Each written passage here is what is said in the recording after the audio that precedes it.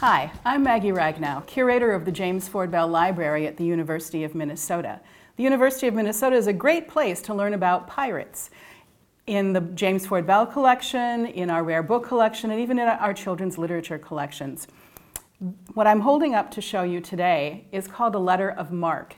It was a license given to private ship owners and captains to act on behalf of different governments to capture their enemies during time of war.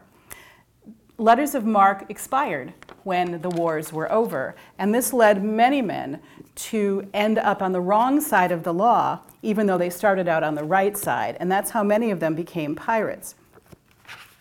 The book I'm about to show you here is a history of pirates written by Daniel Defoe, who is also the author of Robinson Crusoe.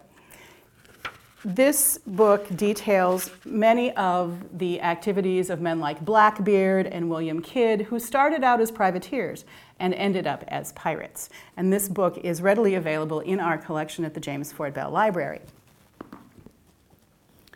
Another book about pirates available at the James Ford Bell Library is this one, The Buccaneers of America.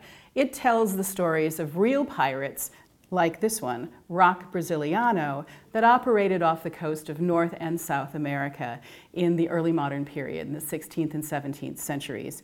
These pirates were of the nastier sort of pirates, and you can learn how they lived, their stories, how they became pirates, and some of the activities that made them the scourge of the sea.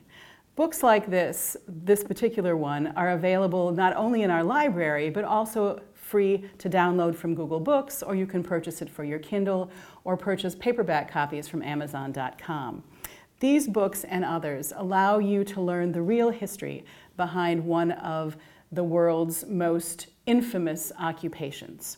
To learn more about pirates and other items in our collections, please visit our website at www.lib.edu/bell, B-E-L-L. Thank you for watching Read This Book. I'm Maggie Ragnow, James Ford Bell Library.